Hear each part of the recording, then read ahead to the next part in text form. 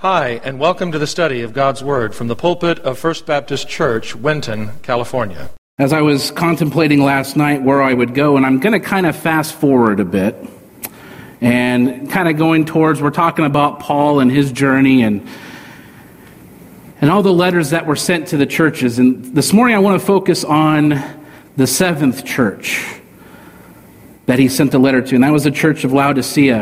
And I want us to kind of understand what the context here is. And he's talking about the church being complacent. Okay? And why would I talk about the church being complacent? Well, as we've gone through the pandemic this year, we've seen drop in attendance for a very good reason. We've gone through things where we're not used to, we're not doing the things that we were doing. And now as we're kind of transitioning into a new phase, people are having a hard time getting back to those things that we were used to doing. And that doesn't mean it's all going to come back at once. But understand that God's going to pave a way for us to get back into those things. And so we're going to kind of have to encourage one another. We're going to have to kind of prod ourselves along to get back to where we were. And like I said, it's going to be a process. We all know that. But I want to kind of focus on that this morning. The letters to the seven churches are God's x-rays, if you will, given so that we might examine our own lives and ministries.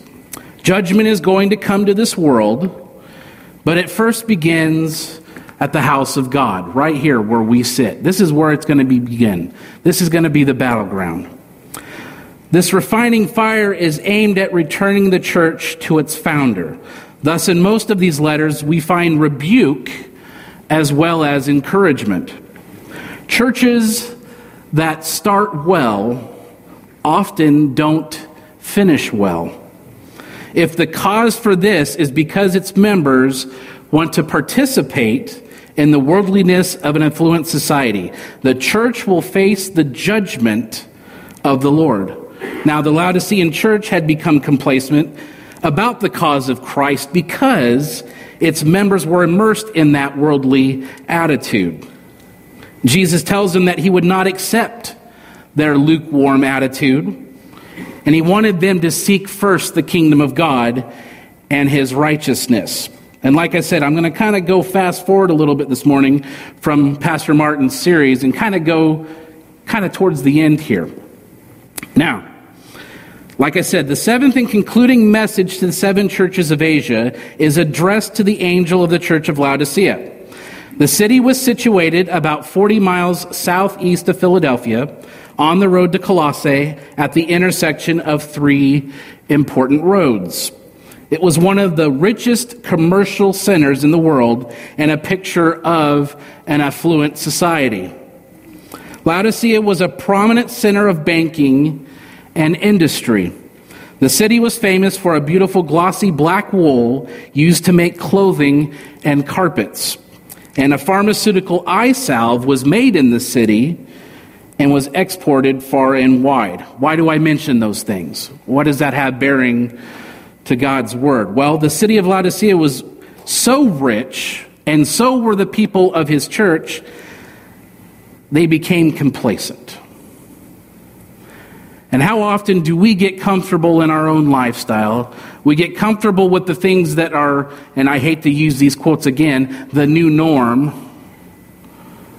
That we're not willing to get outside our comfort zone. That we're not willing to sacrifice again the things that God is calling us to do so. Now, the Laodicea church was even written a letter by the Apostle Paul, which in God's providence had been lost. Christ gives his titles in the second part of Revelation chapter 3 in verse 14. So again, he gives his title here, the Amen, the faithful and true witness, the source of the creation of God. And it says this: Jesus Christ presents himself as the Amen. Now, this is the one letter where Christ's titles are not drawn from his description in chapter 1. But the word amen in the Hebrew word is truth. In Greek, it means so be it, or let it stand. And it is usually translated verily or truly when part of the gospel declarations of Jesus are presented. Now, as a title of Christ, it indicates his sovereignty and the certainty of the fulfillment of his promises. When Christ speaks, it is the final word, and his will is always effected. Christ also entitles himself the faithful and true witness, in sharp contrast to the church in Laodicea, which was neither faithful nor true. The fact that Christ is both a faithful and true witness gives special solemnness to the words which follow. The Lord is about to tell this church the truth about its condition. They're going to get a clear insight of exactly how God views this particular church. Now, if it were me, I'd be on pins and needles. What's the Lord going to say about us? What are we supposed to do about it? You know, if it kind of feels like you're a student again and you're waiting for that test to come back and figure out what grade you got on that test. I thought I did good, I prepared and I did all these things, but that doesn't necessarily mean that you're going to get a good grade, does it? How many have been in that situation before where you thought you were doing it correctly, only to find out you failed miserably? But that's what the church is approaching here. They know that they're going to get a direct answer as to the condition of where they're at. Verse 15 begins, Christ, look at the church. He says, I know your deeds, that you are neither cold nor hot. I would that you were cold or hot. In other words, either do it or don't do it at all. Don't be lukewarm. We know the verse about that. We know that God says he would spit us out of his mouth if we were lukewarm. And that's what he's warning this church about. Don't be lukewarm. The letter has no word of commendation, neither is there any word of censure for false teaching or immorality. The trouble at Laodicea is that they were neither hot or cold. The Greek words are striking, and we are left no doubt concerning their meaning. Cold means icy cold, and hot means boiling hot. Jesus Christ would prefer us to boil or freeze rather than simmer down into an insensitive lukewarmness. Outright rejection of the faith is better than the insensitivity to it, much like the Laodiceans were displaying. To profess Christianity while remaining untouched by its fire is a disaster for the church, and it is a disaster for the world. Their coolness, their aloofness, their self-centeredness was a denial of the meaningfulness of Christ and what he had done. They said they believed but lived like it was unimportant. We know individuals like this. We know individuals that claim the gospel and say that Christ is the center of my life, but then you see them 2 days later walking down to the bar, or they're, doing something that obviously does not display that Christ is the center of their life. So what do we do about that? Our inner spiritual fire is always in constant danger of dying down. You've experienced this. I've experienced this, where you go through a spell of, I am on fire for Christ. I'm ready to take on the world. Bring it on, God. Let's go. And then there's other weeks like, I'm just going to lock my office door and I'm just going to sit in there this week. I'm going to get things done that I want to get done. Not in regards to what God may actually have for me or an opportunity that he might be presenting to me. And I think we've all been there before. The idea of being on fire for Christ will strike some people as dangerous emotionalism. Know this: having a relationship with God is not about emotion. It is not about emotion. It is about doing the will of God even in the most dire circumstances, and it is listening to his call. It is not about how it makes me feel or how it makes you feel. My job as I stand here is to confront you. You've heard the saying, afflict the comforted and comfort the afflicted. That's my job. And it's not always easy, but that is what God has called me to do. And that's what he was calling the church to do then. To not do it half-heartedly, but to do it with the presence of mind, knowing that God is with them. They could not fail if they relied upon God, and that's what we need to do. Fanaticism is not what is intended here. Fanaticism is an unreasoning and it's unintelligent. It is action without reflection. If Jesus is true, if he truly is the Son of God, who became flesh, died for our sins, and was raised from the dead, if Christmas Day, Good Friday, and Easter Day are more than meaningless holidays, then nothing less than our wholehearted commitment to Christ will do. This means putting him first in our private and public life, seeking his glory and obeying his will.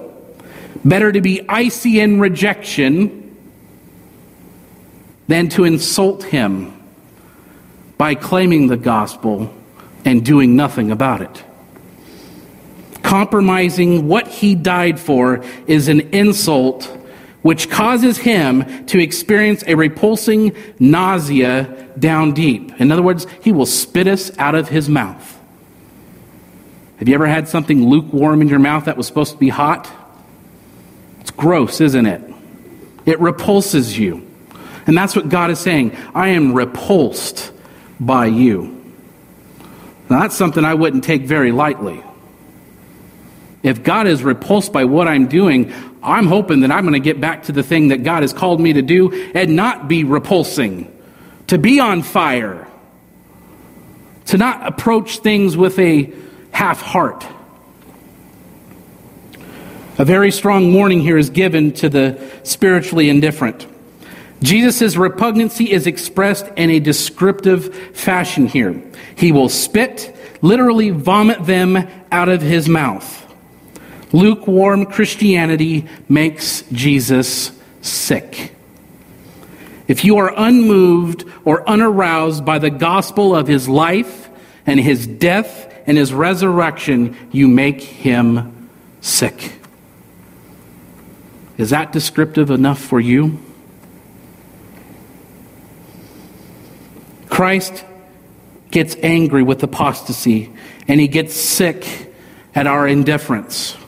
The Christian church has often been scared of enthusiasm. John Wesley and his friends found that out, and have so many others before and since. But enthusiasm is an essential part of Christianity. We should be excited to do the things of God. We should be excited to get back to the things we used to do. We should be excited for the things and the opportunities that God is going to present to us. But enthusiasm is an essential part of Christianity. Christ warmly approves of it, even if the church does not. Verse 17 in Revelation chapter 3 digs into the depth of their problem. It says, because you say, I am rich and have become wealthy and have need of nothing, and you do not know that you are wretched and miserable and poor and blind and naked. They're too focused on the things that are lying right in front of them. They get comfortable because their needs are taken care of. They're not worried about the exterior forces that are trying to pry that away from them, because it often will happen. Those things are fleeting. Wealth, power. Those things can be ripped from us in an instant. And then what are you left with? If we are not grounded, if we are not rooted in this enthusiasm for Christ, the things that we talked about in the last couple of weeks, our joy would be ripped from us. As a matter of fact, I'll go so as bold to say that you don't have true joy if that's where you place your priorities. This then is Christ's view of us, of Christians who are not really wholeheartedly committed to Him. Morally and spiritually, they are naked. They are blind beggars. They are naked beggars because they have nothing with which to purchase their forgiveness or entry into the kingdom of God. Wealth and power get you nowhere. Fame and fortune will go away. But God is saying if we do not put our focus into Him, into His truth, then we are left with nothing. We won't enter into the kingdom of God. And what's sad is for most people who God is clearly describing here, they're not even going to know it when it happens. And you know where He puts the blame for that? He puts it on us. Because we didn't have the fire, we didn't have the enthusiasm to let them know it. A black preacher once said that a good many of his congregation would be lost because they were too generous. I'll explain. He saw that the people looked rather surprised, so he said, "Perhaps you think I have made a mistake, and that I ought to have said that you will be lost because you are not generous enough. That is not so. I meant what I just said," he goes on. "You give away too many sermons. You hear them as they were from other people. They are a good many who listen for those behind them. They say the message is very good for neighbor so-and-so, and they pass it over their shoulders till it gets clear out the door." Understand what he's saying here? We are no good to the people outside these walls if we are not grounded in our own faith. Don't be like the Laodiceans and say, "Yes, I know Christ. Yes, I believe in the gospel." But then when you walk out those doors, you go lukewarm again. It's good to get here. It's good to be fed. It's good sometimes to just sit in the pew and understand that, okay, God, I need you to fill me up today. I need you to bring me to a place where I'm comfortable in my own Christian skin. I need you to bring me to a place where it'll transpire out those doors. Folks, He wants to do that for you every single time you step into His presence. He wants to do it right now where you're sitting. He wants to fill you up. He wants to see you on fire. But we get in our own way, don't we? We don't allow God to fully show His potential to others through us. Because we have a lack, or we have that tendency to move towards complacency. The Laodiceans are typical of this modern world, which reveals in what the natural eye sees, but is untouched by the gospel and does not see beyond the veil of the material to the unseen, real, external, spiritual riches. People are not going to see those things if we're so worried about the other things in our life. So many want to give advice. Christ Jesus now gives those who will receive it some advice for eternity in verse 18. It says, "I advise you to buy from me gold refined by fire, that you may become rich, and white garments, that you may clothe yourself, and that the shame of your nakedness may not be revealed, and eye salve to anoint your eyes, that you may see." Can you read this verse without being moved? We have a God who is content to give advice to his creation. He is the Lord of the expanding universe. He has countless galaxies of stars at his fingertips. He is the creator and sustainer of all things. The Lord God Almighty. He has the right to issue orders for us to obey. He has that right.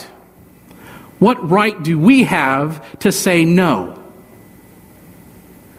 What right do we have to say, I'll do that later? I'll do that when it's convenient for me.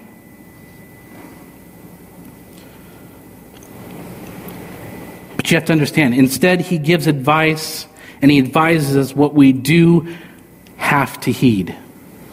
The blueprints are laid out for us. He could be that authoritarian command. He could force us to do things. He has that power. But he doesn't do that, does he? He counsels us. He lets us get to that point where we understand what we're supposed to do. And you know why we understand those things? It's because we have a relationship with him. How many relationships are you involved in where one person dictates everything? Men, put your hands down. How many of us are in relationships where one person dictates everything? That's not a relationship. He respects individual responsibility and the freedom of choice. What then is his advice then? He counsels them to buy from him. They emphasize that it is to come from God. They must no longer trust in their riches, but come to him for eternal riches. They consider themselves self-sufficient. Many of us may be sitting here today thinking that they're self-sufficient. But they must humbly find their sufficiency in only one thing, and that is Jesus Christ. Nothing else will suffice other than Christ. There's a gentle irony in the exhortation for them to buy these needed spiritual things. Though they were well endowed with the riches of this earth, what they needed, they could not buy. They were to obtain gold from Christ. That is, the true riches, and more specifically, that which corresponds to the glory of God himself. The church is also summoned to cover her nakedness with garments of purity and sincerity, washed white in the blood of the Lamb. They needed the white garments of God's righteousness and grace. Verse 8.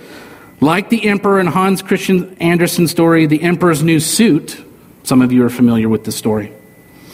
These Christians thought they were clothed in splendor when they were really naked. To be naked meant to be defeated and humiliated. For you would be naked for no other reason unless you just lost your mind completely.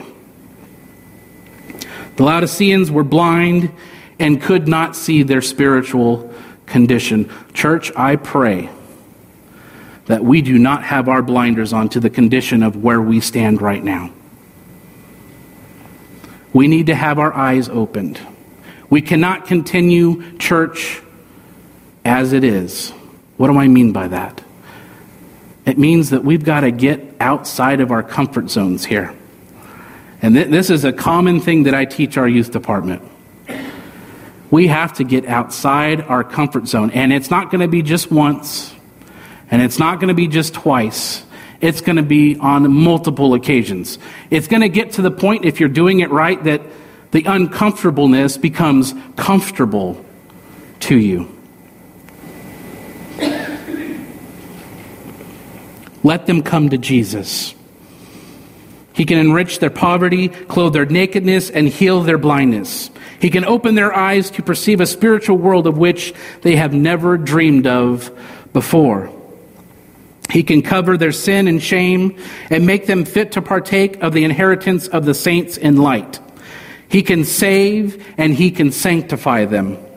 He has died for them and he has risen again. And through his blood, They can be cleansed by his living presence within them. They can be changed. This is not just for the rich. This is not just for the poor. This is for everybody. Everybody can partake in this relationship. Everybody can buy the gold of Jesus. You can invest yourself in him. But again, some of us are just like, well, I have time. Or it's not convenient for me at this time. But I'm going to take heed to your word, and I'm going to look into that later. Folks, do not wait. Take the time. If you do not have a personal relationship with Jesus Christ, what's stopping you? We have plenty of excuses. We have plenty of reasons why we shouldn't. But there's so many reasons why you should. And the ultimate reason is, where does your joy come from? And do you see that joy lasting in the things that you're putting your joy into? Like I said, within this letter, there's rebukes, but there's also encouragement. Verse 19 tells us why Jesus is so concerned for them and us. Jesus is concerned for us in our spiritual condition because simply he loves us. He loves us. Jesus says, to those whom I love, I reprove and discipline. Be zealous, therefore, and repent. Jesus still loves even the lukewarm individual. Even though their love for him has grown cold, he will not forsake them. He planned to reprove and discipline them as proof of his love. As parents, do we not love our children? But do we not have to discipline them as well to show that love? It's the same relationship we have with Christ. A little story for you. A lady in England was out riding, and she saw a shepherd who had some dogs driving sheep. If the sheep stopped to drink out of the pools in the streets, he would have the dogs after them. And she kept saying to herself, what a cruel man to deny these sheep water. But by and by, the shepherd came to a beautiful park, opened the great iron gate, and let all the sheep in there where the grass was nice and tall. It was sweet, it was fresh, and it had a beautiful river running right through the park. And she said, he isn't a cruel shepherd after all. He didn't want them to eat and drink by the roadside where danger lurked. He was only trying to get them to a better place. Christ is here using reprove and discipline to move his church to a better state of spirituality and maturity. That's what he's doing with this. The verb tense changes in verse 19 to imperatives, and they are commanded to be zealous and immediately repent. Let them be filled up with zeal. The fallenness and complacency and compromise must be replaced with humility and repentance. To repent is to turn with resolution from all that is known to be contrary to God's will. Like the Laodiceans, we have to renounce the old life and with its complacency and turn to Jesus to all spiritual matters. Smug self-satisfaction is not appropriate for one who bears the name of Christ. Shallow esteem never saved anyone.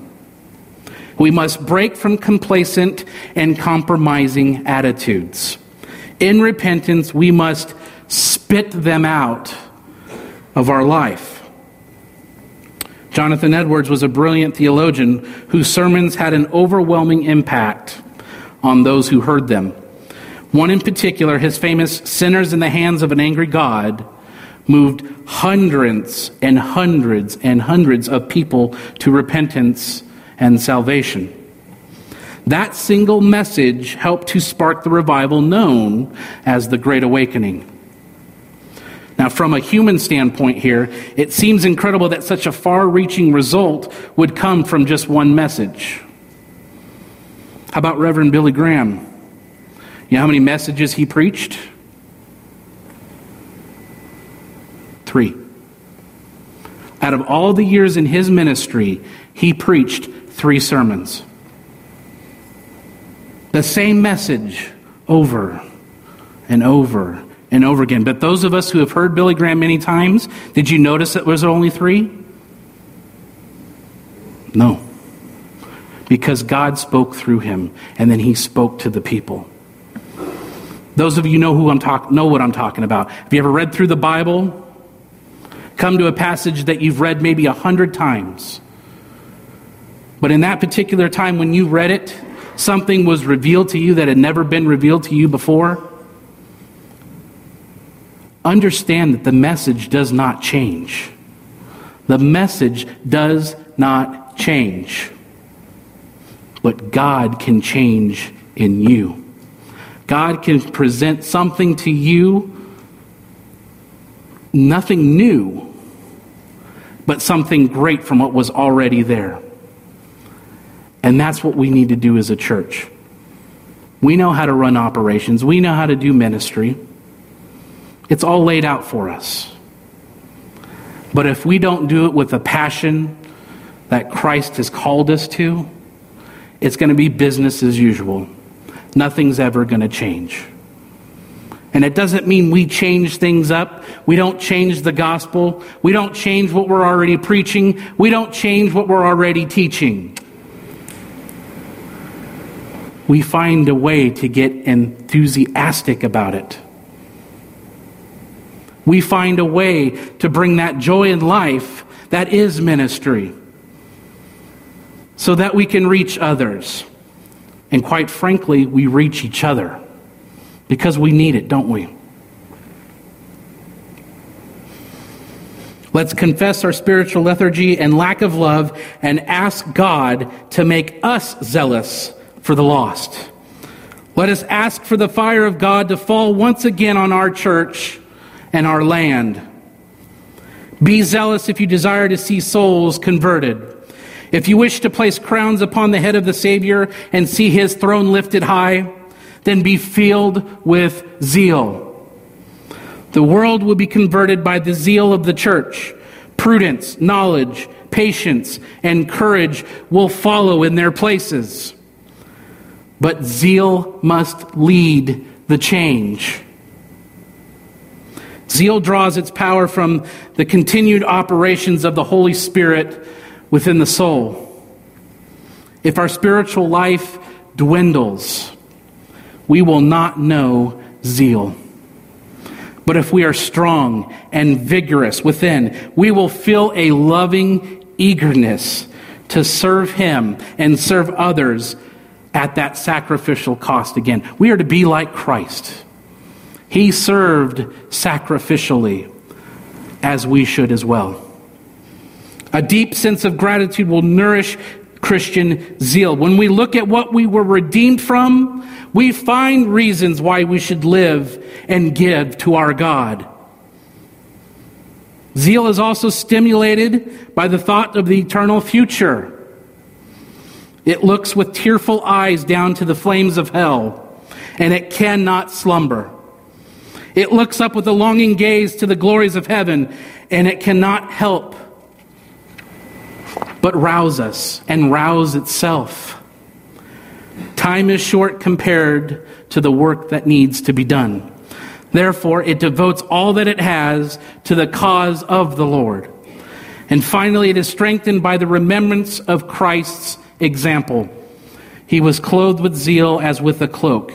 Let us prove that we are his disciples by maintaining the same spirit of zeal. But it's going to take a commitment from us. It's going to take a commitment. The greatest invitation possible is contained in verse 20. Behold, I stand at the door and knock. If anyone hears my voice and opens the door, I will come in to him and will dine with him, and he with me. To all who will hear, Christ gives an invitation. The primary meaning is that he is standing outside the church, waiting for an invitation to come inside the fellowship. Our church must invite Christ to come in and become the center of heartfelt worship, adoration, and love. Yet it is also true of each and every person, just as it is of each and every church. The opportunity is ours to either accept that or reject it. So hear this appeal personally. Although it is addressed to the church, it also applies to individuals. It applies to you and it applies to me. Christ says, if anyone... Now, notice, God does not force himself upon anyone. No one is saved against his or her will. No one is compelled to obedience who wants to be rebellious. Our heart or soul is likened to a dwelling place, and we must open the door of our life to Christ. Each of us likes to rule the roost, do we not? You like to be in control of your own destiny, control of your matters, your finances, everything that God has blessed you with. We feel that it is our responsibility to take charge of that. But you see, we must surrender to his lordship. We must open our life to him and let him take control. We must surrender to his lordship. We must submit to his will and word freely. We must lovingly obey. It is not attending religious services or leading a decent life or believing a creed. It is opening our lives to Jesus and letting him be who he is. Lord of our life. Period. He is the Lord of our life. So sit down, converse, get to know him. Find his strength, find his love, find his peace, find his self-control. Learn his interests. Become his disciple. Let his objective truth become your subjective experience. Because he has a love that won't quit. He never stops loving us, even when we're in that lukewarm state, just like the church of Laodicea. We need to stay hot. We need to strike while the coals are burning. God is providing us an opportunity. We can choose to accept it, or we can reject it. Day after day, the loving Father came to the hospital, often with flowers in his hand. He would sit beside the bed of his comatose 6-year-old daughter, talking to her about the wonderful world outside her window. Sometimes he would tell her a story, but in her unconscious state, the only sound she ever made was her labored breathing. One day her nurse, touched by the father's unrewarded faithfulness, ventured to say, "It must be hard giving so much love when she's like this." He quickly responded, "I'm going to keep on coming, and I'm going to keep bringing flowers and telling her stories, even if she's oblivious to it, because I love her whatever state that she is in, or whether or not she loves me back." That's how the Lord God approaches us. Thank goodness. Thank you for your mercy and your grace. But what a tender and poignant picture of God's love. Patiently, untiringly, he is in love with us. We may be unaware of his presence, and though we are spiritually comatose at times, but you see, we don't have to be that way.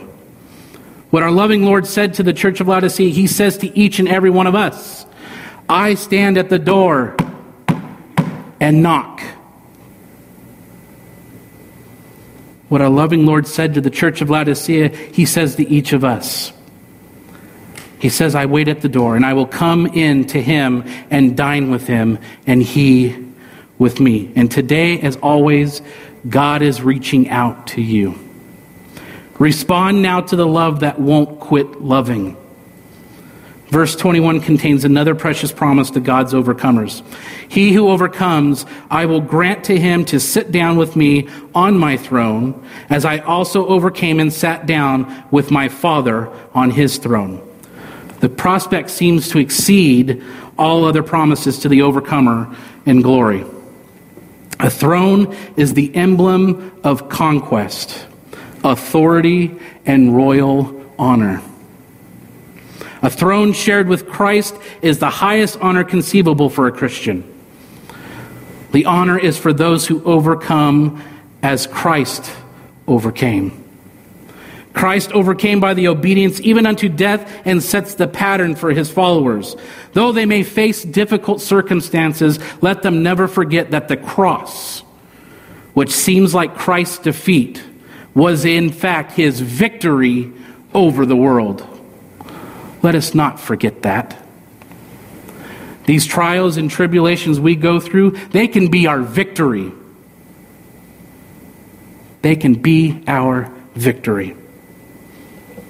As I conclude this morning, know that the letter to the church in Laodicea reminds me of the one legend of King Midas. Anybody familiar with King Midas?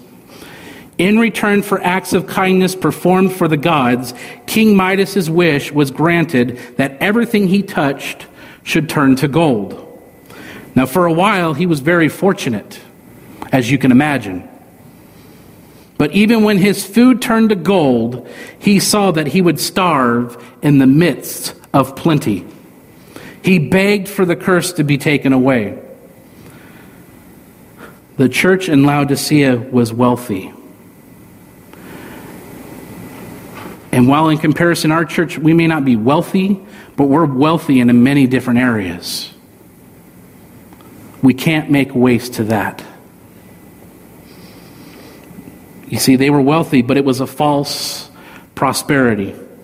The church needed to trade in the robes of self-satisfaction and complacency with those white robes of a new commitment to Christ. So that's my prayer for you this morning. That we put on those white robes and we recommit ourselves to Christ. That we recommit to the mission and the values of this church.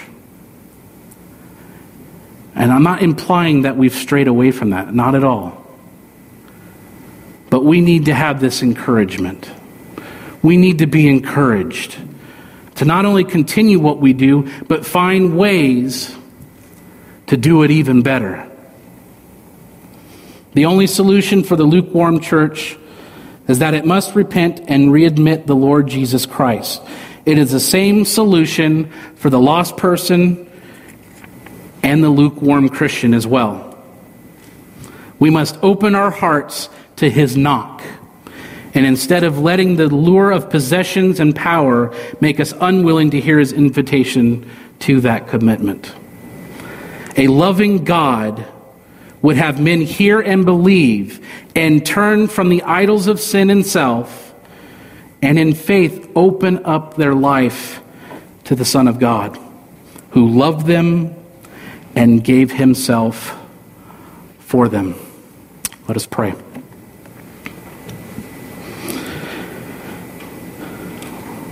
Lord, I pray for our ministers that they will preach your word. Help us to be ready in season and out of season. Help us to convince, rebuke, exhort, with all long-suffering and teaching. Lord, give your church members a passion for holiness and purity. Help us to stay alert to Satan's strategies and show us where he is waiting to tempt us or cause us to fall. I pray that we as Christians, our behavior will be worthy of the gospel of Christ, sincere and without offense. Lord, we pray for an outpouring of the Holy Spirit that will result in true revival and spiritual awakening. Give us boldness in our witness, and may our people be willing to obey the Great Commission and take your gospel outside the walls of this church. Please help us to have unity in all churches so that the world would believe that you sent your Son as the ultimate sacrifice to alleviate all sin and draw us closer to you. Thank you for your blessings and your provision in advance. But Lord, we also want to thank you for the opportunity to be a light in a dark world. It's a scary place, but we can take comfort in knowing that you never break your promises and you will take care of your people. Lord, help us to love as you do. And it's in your name we pray this morning. Amen. Dave's going to come up, lead us in a final song, and afterwards we're going to do a quick little thing up here up front, and then after that we're going to be dismissed to the fellowship hall for the soup potluck. Everybody is welcome to come and enjoy with us in that fellowship. Dave? Thank you, Chris. And if you'll indulge me just for a moment off of what he was talking about, every time I hear someone speak and make a plea for an invitation of people to come to faith in Christ, I just want you to know, after all is said and done, I will be lingering up here. If you have questions, we sang about when we all get to heaven. We sang about Calvary, mercy was free, mercy was great, grace was free, goodness, love, and mercy. He's the way maker. Lord, wash me away. And this morning, if you know that you have not received Christ as Savior, maybe watching at home, live, you're thinking the same thing, you don't know. If you died today, would you have eternal life with God? Well, you're going to have eternal life. But who are you going to have it with? And you don't know for certain. Now's that time. And after all is said and done this morning, if you have questions or you want to know more about Jesus, I'll be up here for a little bit. You come and see me, or Chris will be up front as well. All right? Let's stand together in a great song to enter each day and close each day with. Let's just sing the doxology. Praise God from whom all blessings flow. Praise Him, all creatures here below. Praise Him above, ye heavenly hosts. The Son and Holy Ghost.